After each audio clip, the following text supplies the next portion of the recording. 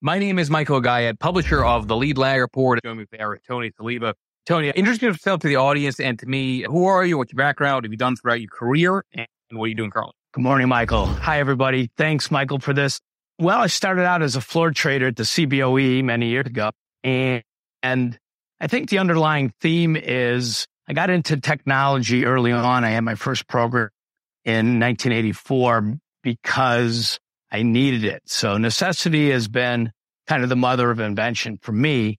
And about 7 years ago, when Bitcoin actually crossed 2000, I thought I knew everything about cryptocurrency and blockchain from a lot of studying I did in 2009 and early 10 with my research guys at ConvergeX. But then I just left it and went back to options and didn't pay any attention for about 7 years.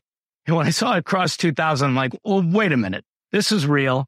And people trading this are going to need what we do in the option space. So I basically took that core knowledge, that core base of understanding with the same guys that created Liquid Point for me in the early part of this century. And we built out tools for professional traders and brokers to utilize in digital assets. All right, let's take a step back and talk about just the business that you formed, what you did on the option side, and talk through some of the crossovers, so to speak, between that side of your life and then the crypto end. Absolutely. Well, for those in your audience that trade options, they know there's a lot of diversity, variety. You can plug in your risk profile and hedge it or exploit it any way, shape, or fashion. And digital assets, particularly cryptocurrencies, lend themselves to options so nicely due to the movement, the volatility, a lot of uncertainty.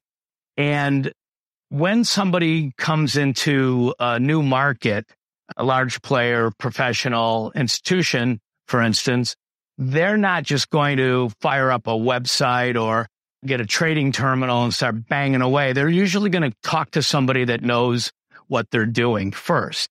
And that broker, that agent, that specialist requires a tool set like in options that can handle a lot of different securities, a lot of different trading components, a lot of different assets that move around and be able to do things on behalf of, slice and dice them, get alerts and warnings.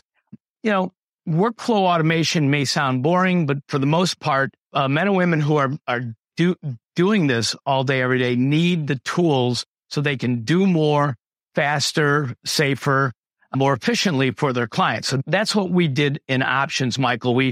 As a market maker, I used brokers whenever I was off the floor or when I was trading in another pit. And I learned a lot by watching what they did and said, I can help you do that in less movements, less risk. And so we built out technology in the late 90s, which became the mainstay in options. Even till today, that's the number one used product for brokers and professionals on the options exchanges. And a lot of upstairs people was Liquid Point. And it's under a different name today, but that's the technology that we built 20 some years ago. We're in our fourth generation of that technology today. Now, of course, that technology was putting together fragmented parts to create the efficiencies that you were doing on the option side. We know with crypto, obviously, the appeal is like decentralization. I am curious to hear how the crypto trading space from a piping perspective compares. I've got to imagine it's in some ways easier and in some ways a lot more complex. Correct. Well, that's a great way to tee it up. If you don't care about certain things that institutions care about, it's a lot easier. DeFi is wonderful for us to just, download a wallet and go and get on board the hottest coin or whatever the mover that you think is going to happen. But if you're a bank or a brokerage or an institution where investors, speculators, hedgers, people involved in, as we would call TradFi or traditional markets require, and that's separation of a lot of these functions. And then DeFi starts to become a little hinky, a little bit out of the realm of what would be acceptable. you have different levels of requirements, AML, KYC, for instance, for Americans. You have some institutions that want to know the provenance of the digital assets that they're buying. So there are basically a bifurcation of DeFi and centralized access that is coming together in some way, shapes, and forms by some of these patches or some of these mixed liquidity pools that allow institutional liquidity providers to get access to DeFi and vice versa. What Liquid Mercury does is deliver the technology to those folks. And we connect to over 50 venues and help traditional financial institutions access the venues they want with the safety and security that, is their minimum. And that would be separation of custodial solutions, separation of the clearing, and obviously the venues delivering the matching engine, and verify all that. So we see traditional finance was really getting excited in early 2022. Then you had, the summer of Three Arrows and Voyager and a lot of the, over lending, extending of credit and sec lending for, tokens blow up. And then a few months later, you had, the FTX situation, and people sort of pulled in their horns a bit. Nobody said this isn't for me. They wanted to wait and see how things played out. And then it was clear that this was just a fraudulent situation where, the emperor has no clothes, and nobody really wanted to call them out while, things were riding high. That being behind us to a great degree, we're seeing those institutions now starting to make their decisions a little clearer and asking for safeguards and protections against those kind of things easily happening. So, I see a convergence of the two spaces. I see a different asset class that is going to be used for, real world assets more. And, just because the initial tokens got out to a big jump and maybe there was some, problems with them, I don't see that going forward. You used an interesting word that you said, patches. So that takes me to the existing infrastructure in TradFi. If it's easy to retrofit or whatever you want to call it to the crypto space, especially given all this hype around Bitcoin ETF, spot ETF coming out to market. How complicated is it to merge the two, the TradFi space, the crypto space, with the existing TradFi infrastructure? Great line of questioning there, Michael. So you remember what we went through in Y2K, right? So the whole world was like on its ear for 18 months or whatever, while retired COBOL and Fortran programmers were pulled out of their easy chairs to come on and help me fix these legacy systems so they don't break when the clock turns to 2000. That isn't the case for the most part, but depending upon what is desired by the institution, there is a retooling. Okay. We have, obviously the number of decimal points that we're going to go. Basically, there's a whole switchover that's going to be required by these institutions because their existing systems just won't handle these assets. The side-by-side nature will actually happen for a while before they're all traded on one platform. You see the big guys like NASDAQ and ICE and SIBO exchanges have made moves to have digital arms, okay? And the conversion is going to be gradual for equities because it's such a big market, and actually listed options may take even longer because, that's like the fastest growing market outside of crypto options. But those will all have to be switched over to digital format so that they can be, handled on a blockchain. And that, very boring aspect of the blockchain, which is, a distributed ledger, but it is visible easily and quickly to everyone, is the goal. It's cheaper, faster. Well, it's faster for accounting purposes. It isn't fast enough for trading equities and options if you do it all on chain, but they'll continue to move that way, and there'll be sort of omnibus clearing and then put up the cleared trades on blockchain. That's where I see it going. So there's a bit of work to be done. The infrastructure companies like ourselves and some of our competition are making those headways with these institutions that are taking steps out there to set up their desks because their customers are demanding this or requesting this. That's why you have Schwab and Fidelity locking arms to provide something for their customers. More and more that is going to be the case. And like I said, with FTX and other issues really behind us, the onset, as you mentioned, of one or more ETFs going to be approved next month. I would bet on it. This is really going to start to bust things open. On that competition point, I mean, as crypto winter has been underway up until recently, was any real stoppage of money flowing into the building out the infrastructure? Have there been a lot of players that come and gone on the back end that we don't hear about? Yeah.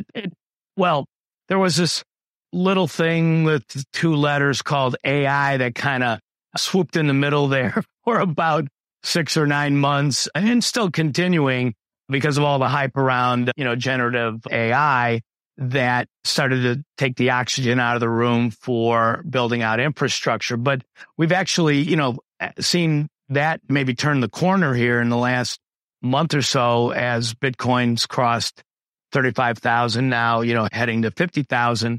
People are taking notice again. So, we dug in early on and thought we had what everybody needed. We thought we had the solution that was going to get rid of this, what I would call e-commerce sort of methodology, trade on a website, a very serious asset.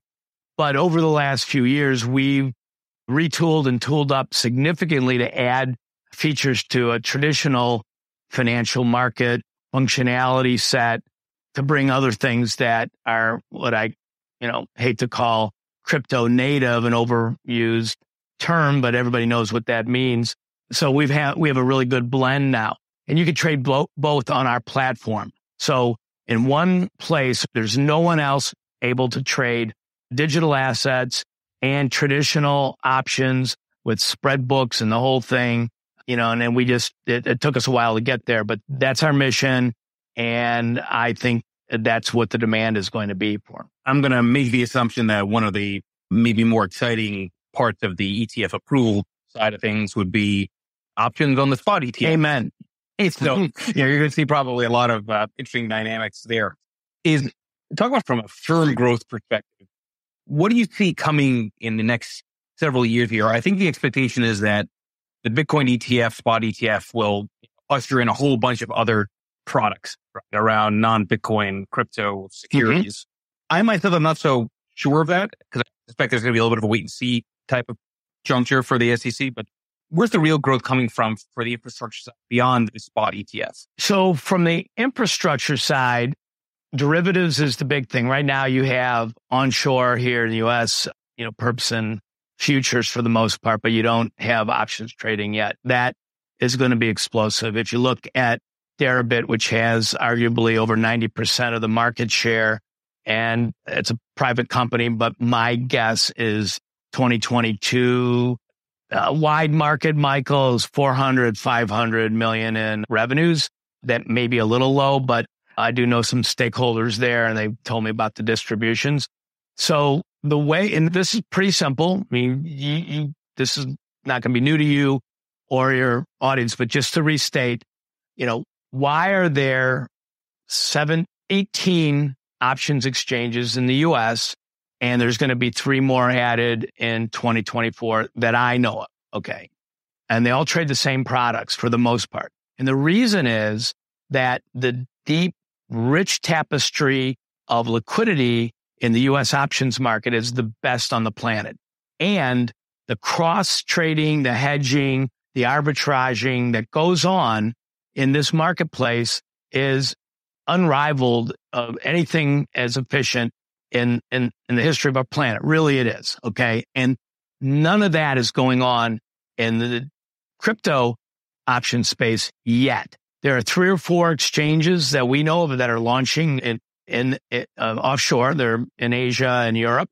Once the U.S. gets into that, once the SEC gets out of the way and realizes that, okay, we'll, ring the bell and allow options to be traded on qualified underlyings. Okay. Not every altcoin should have derivatives on it. That is going to be explosive. It's going to be insane. Today, on any given day in the listed options market, there's in excess of 40 million contracts traded.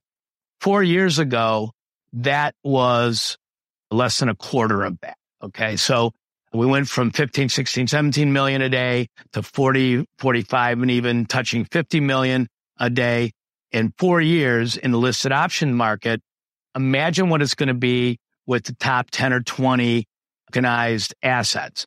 And for that company, Deribit, that trades the bulk of those contracts today, they're going to explode, even though their market share will be drastically reduced. You're just going to have a much bigger pie. You're going to have maybe 5 times as much volume as you do today in 2 years with 6 or 8 global exchanges trading this. What needs to happen from an infrastructure standpoint? There needs to be better links to these exchanges with algos to do arbitrage and spreading. Deribit doesn't have a spread book. That's really super popular in the US with listed options. We have that. We're going to be rolling that out next year with a major US exchange. And it's going to be offshore though. And you're going to see this explosive growth and an opportunity for people who are fans of the space to use their risk reward profiles in trading to a much finer point by using options. That's it. We'll be back after a quick break. Hello, listeners. Michael Guyot here from Lead Lag Live. Are you ready to take a deep dive into market trends, risk management, and investment strategies? Then you need the Lead Lag Report. Our in-depth analysis helps you understand the financial markets like never before. And guess what? We're giving you a chance to experience it at a discounted rate. Visit theleadlag.report/leadlaglive and get an exclusive 30% off on your subscription. Don't miss out. Level up your investment game with the Lead Lag Report. And now, back to our discussion. Good direction to go with, because it kind of goes to the KYC part of the risk reward and risk tolerance. Correct me if I'm wrong, but I think the sort of usual way that people trade crypto is without regard to their own risk tolerance, right? And part of that goes just because of, it skews younger, and, I don't think, a younger trader necessarily even knows what their risk tolerance is. They just want to YOLO and make money.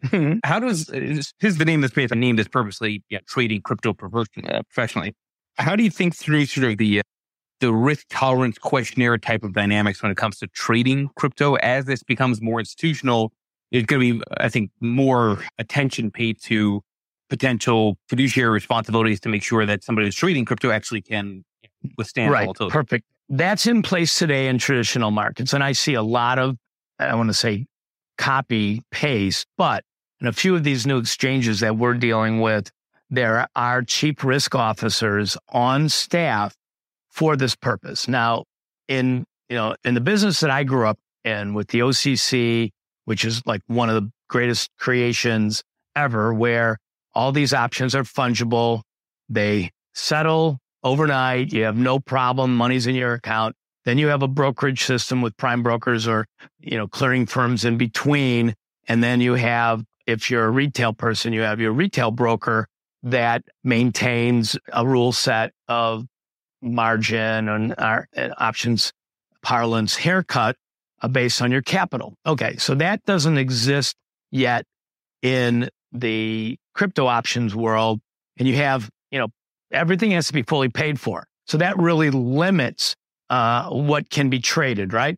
That's coming. And like I said, I'm seeing that in a couple of these exchanges.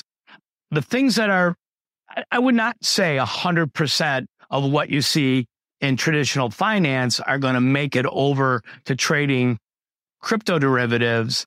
I think there's going to be a picking and choosing, and I think there's going to be kind of a best in breed that comes up. Why? Because we're creating a brand new landscape. I mean, the product is going to be, 14 years old here in January, and still, less than 10% of investing public has ever tried it. And, probably more than half or more than 60% of the investing public doesn't even understand it or know what we're talking about. And that's going to change with real world assets trading. That's all going to change. Just to reset the room for the remaining friends, everybody please make sure you follow Tony here on X. If any of you have any questions, click that bottom left mic request button. And as always, this will be in a podcast under Lead Lag Live on Apple, YouTube, and Spotify. Earlier, you had mentioned over-lending and over-leverage, and I always use that line that overconfidence leads to leverage, leads to crashes. I've got to imagine that on the infrastructure side, the risk management has to be incredibly tight, maybe even a higher standard than traditional markets, given the volatility dynamics. Talk about that as sort of a major consideration for businesses that are dealing with the back end. I've got to imagine that one of those things where, yes, there have been blowups, but the more that the public gets involved in the crypto space, the more systemic a risk that could be for those firms that are not doing it the right way. Well, so 3 years ago, you guys will remember the meme stock craze and how, particular stocks like GameStop and others went nuts. And clearing firms and brokerage firms all of a sudden, started locking down the ability to just do basic trades. It's legendary that Robinhood stepped in and, made some moves to protect one of their, big partners or clients or something. But those kind of situations happen because of the increased volatility in the stock market. You have that possible, every minute of every day in some of these altcoins that will swing, 10 or 15% within an hour because they're so thinly traded and the price is so cheap, under a penny or whatever. I think there's the rule set that's going to come down from FINRA or, it's either going to be SEC or CFTC. So there would either be NFA under FTC or FINRA under SEC that are going to govern some of these rule sets. You're going to have where we have today shocking a position up 15% or down 15% in price, same 15% in vol, and then an interest rate shock. And then there's a liquidity factor that plays into these margin packages. I think those are all going to start out at much bigger numbers because of the movement. And then they'll hone in based on the size of your account and, how long you've been doing this. But I know companies are chomping at the bit to have this happen. It's long overdue. It's happening, in other jurisdictions. I think Deribit is based in Panama, although I think they're Dutch guys that started it. And why shouldn't the U.S. have this on, in country, on soil here? Because it makes sense. Some of these coins are a joke, but some of the companies behind the tokens are real. They're innovative, and it's a precursor for digitizing more and more assets that you can look at, like real estate, for instance, or carbon credits or trucking receipts. And very soon, assets you can't look at, like your future earning power, your marketing desires in terms of what products you like and the things that big tech's been stealing from us for the last 15 or 18 years. That's all changing, with the cookie apocalypse that's upon us now and the various rule sets mostly emanating from the UK to begin with and the EU to begin with that are going to give us our freedoms back and the control over our data back. They will be digitized and become tradable assets. Let's go to some of the audience. The things that you just mentioned have been obvious, but they're going to change rapidly. Look at BlackRock and look at some of the governments that, they've gone through phases of condemning this as an evil to, trying to worry people that it was unsafe and risky. And now they're trying to Me Too it. And if you can't beat them, join them.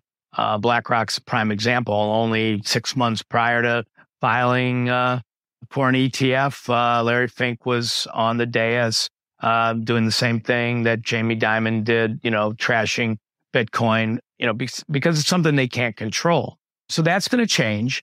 And you have to bifurcate or actually trifurcate banking institutions. You have, the top tier, the largest banks that are, for the most part, in league with regulators, in league with the governments to help craft the rule set.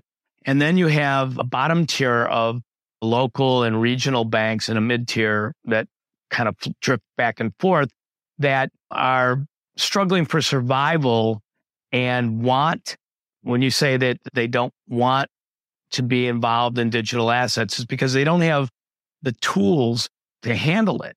And do they want to be in digital assets? If you talk to the bank presidents and chief risk officers, yes, they do, but they need to be able to have a proper rule set from the regulators and the tools to manage it. A couple things on that, and this is a very big topic, a very evolving topic that's going to bust open in the first quarter.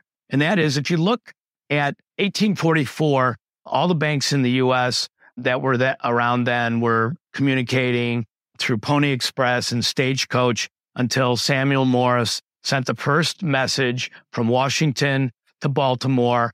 And within 2 years, based on the demand of those businesses, primarily banking institutions, the U.S. strung wire from the east to the west so that by 1850 for sure, the banks were able to communicate through the telegraph. Okay. And that's what's happening today. They don't have digital infrastructure to be able to handle what is a bearer instrument.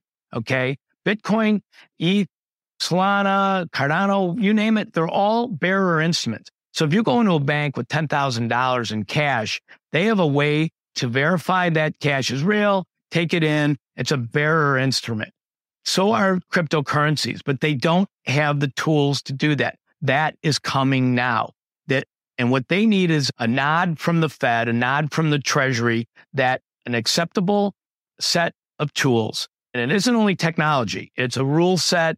It's a verification mechanism. It's education. Okay. And those things are being packaged to give these bank presidents and chief risk officers the wherewithal to protect their business from the big guys, because the big guys are going to take over and use a digital dollar, a digital replicant, and reach down into the masses, which is what they don't do today due to local banking, regional banking, where the bulk of the mortgages and small business loans come from your local bank. So that, you'll listen to this in 6 months or a year and you'll go, oh, that's what he was talking about. That's what's happening. I don't know if that answered your liquidity question. The liquidity will be there. The big boys are signing up now.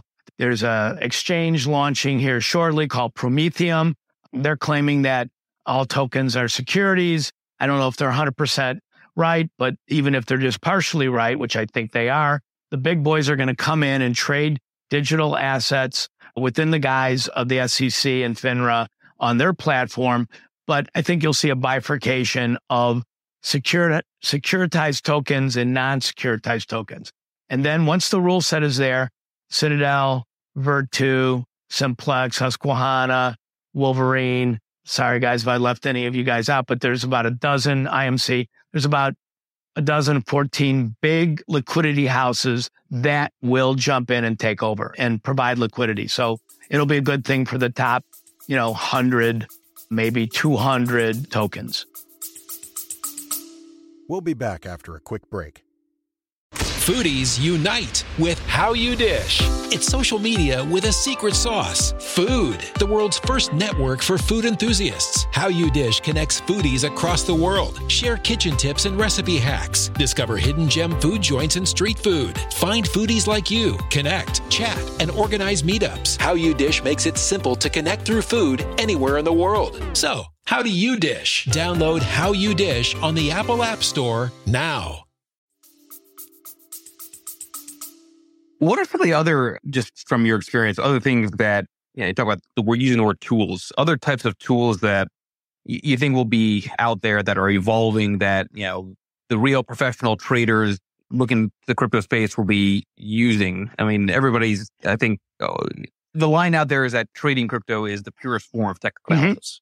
Okay, fine. Right. But that's not a tool. That's just sort of an observation, right? Necessarily. Right. So what are the sort of more professional tools that you envision will be coming out that will make the space more interesting? A combination of artificial intelligence, learning capabilities inside of algos. Okay. So the user has a time frame, a user, a trader, a speculator, hedger, investor, whoever is using the product. We just, euphemistically call them a user, but a trader has a time frame. They have a investment thesis. They have a risk reward profile. They have a daily personal. So, about 30 years ago, I did a lot of work for about 2 or 3 years with Mark Douglas, Van Tharp, about the psychology of trading and understanding an individual has personal differences on a day-to-day basis, sometimes hourly, and your predisposition to your feelings and your different appetites of risk and your patience and such, what you might call, I'll put it under the heading of discipline, all play a role in your decision making, and that can be learned through a simple AI package that's embedded in the proper algos. Now, the big boys have those today, not necessarily due to or for the personalities of their traders, but for the personality of the department or the company in terms of their risk profile or appetite, given that day, what's going on in the market and so on. Those type of tools, Michael, will, be available for individuals. There'll be little pods. You'll have different parameters you'll be able to put in, and then it'll learn based on your habits, and that'll help you execute your ideas. So that's one big thing that's going to be, and it's going to be very much attuned to digital assets based on its nature. Also, just being able to do what you do mobilely, continuous mobile access, because it is a 24/7 business. There's a lot of access today, but bringing these additional tools or, software modules that are integrated, as a previous caller, Jonathan, said, liquidity, access to liquidity. You look at multiply listed altcoins, and the price disparity between venues is pretty extreme percentage-wise. That'll start to get tightened up as more liquidity providers come into the marketplace. And you may be able to do that yourself, as an individual, and add liquidity and take liquidity in some of the different DEXs and centralized exchanges. I think the biggest piece that is hampering the business right now is the margin capabilities. You have to open accounts with whoever you're trading with. You have to have money on deposit there, and it just makes it difficult to create structures or ARBs due to splitting your capital up. And that's going to change in this coming year also. How important is having a first mover advantage, or just in general, having a wide moat when it comes to setting up the back end, the infrastructure, all this? I mean, I've got to assume that, there's a lot of money that's now flowing probably more aggressively than ever in the space. Is it one of the things where it's easy to become, a back end solution provider like what you built, and not to diminish it by any means, obviously, but trying to get to that question of how far ahead are you versus others? Well, the moat is important, and it's hard to peel away clients that are using a competitor if the competitor is average or above, because it's just the inertia and all that goes into replacing a system that you're, comfortable with, even if it isn't, completely meeting your needs. So that is a big deal, Michael. The biggest competitor is in-house development. Everybody thinks they can do it, and they don't realize, in TradFi, the banks and brokerages all in the 90s thought, this internet thing, we're going to just do it ourselves. And they spent, tens of millions of dollars trying to get it right. And then finally now, today, most of them use trusted third parties to do the specialized activities because of change. It's constantly changing. You're constantly updating a new destination, adding new destinations, updating feature sets, bringing the latest technology into the system. So a good vendor, proper vendor, is going to bring you much more value for your money than trying to do it in-house. In the crypto space, everybody started out saying, oh, yeah, we can just do this. And little by little, they're realizing, you know what? I'm a trader or I'm a broker. That's what I do best. I should probably stick to that and not make the mistakes of, trying to build it all myself. So a moat for a decent competitor is a reasonable obstruction for competition to come in, but competitors also fail. And just because we have a lead doesn't mean we're doing it, properly or right. So you have to stay on your game. You have to pay close attention to customer service and listen to your client base and try to stick to your knitting as much as possible. As the company grows, as volumes grow, as money flows, is that customer support part of it the part that's going to need the most bodies? I mean, how scalable is a business like yours depending upon the different functions of the employees? So we have 3 levels of service. All, tech shops or brokerages would identify it as such. Of level 1 that actually is in contact with the user, the client. Level 2 needs that level 1 to bridge over and talk to dev. And maybe there's, a problem, user created problem. And then level 3 is there's something that's broken or a bug that's found and you got to get engineers involved. The key is to have as few of any of those actually, but to the level 1 support, the system needs to be as bug free, easy to use, and the people on the front line actually doing the customer interface, heavily trained, hopefully a lot of years in seat where they can, they have a lot of experience and, support people in our space are, extremely valuable. And with Liquid Point, we shined. That was one of my earlier companies. We shined in that respect.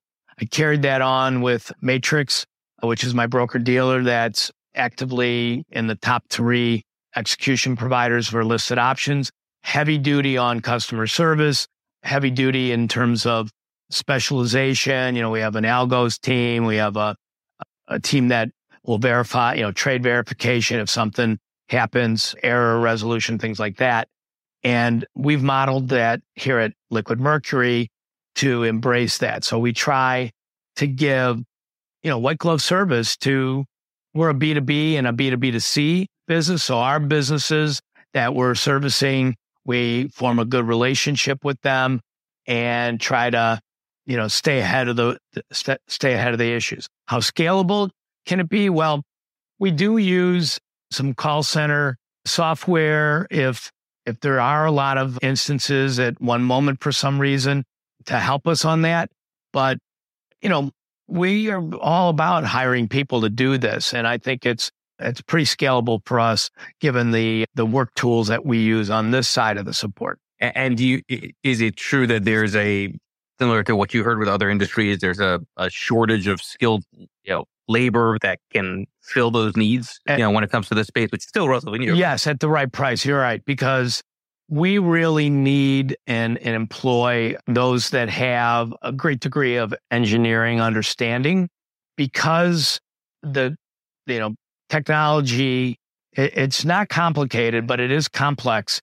And an understanding of that, we have different tiers of support where the junior people are learning from the senior people, and those senior people typically have some chops in understanding development and, engineering. That's not to say that we can't train them up. And, we're hopeful that we'll continue.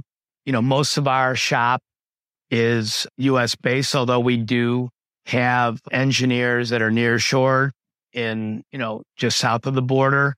And, we work really well with other cultures that, are a little bit more eager and hungrier possibly than Americans and have a different lifestyle or socioeconomic environment that we can get value there and have more people for the same cost as if they were all located here in Chicago or Miami. Tony, for those that want to track more of what you're doing and maybe are just kind of curious about this side of the industry, where would you point them to? Check it. Well, if you go to our website, liquidmercury.com, all one word, Liquid Mercury, we have a section that I'll actually answer questions for the most part that people lob in.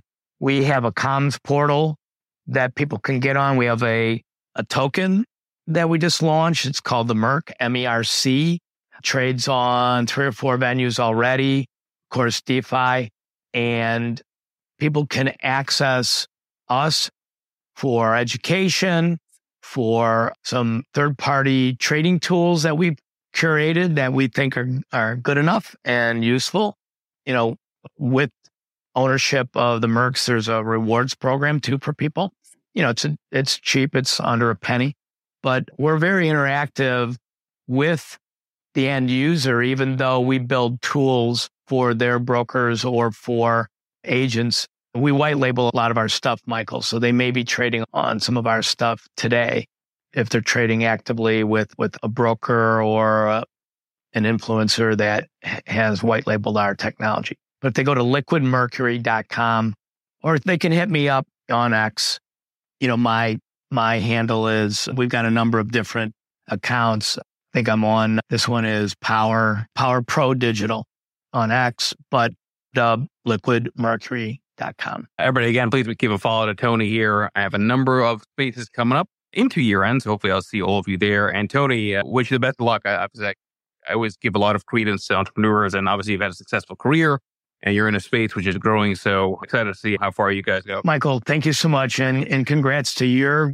success and great audience too. I'm an admirer, so I appreciate you giving me the time. Thank you, buddy. Cheers.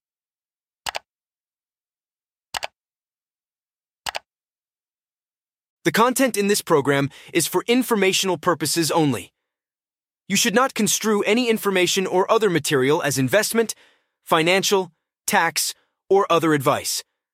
The views expressed by the participants are solely their own.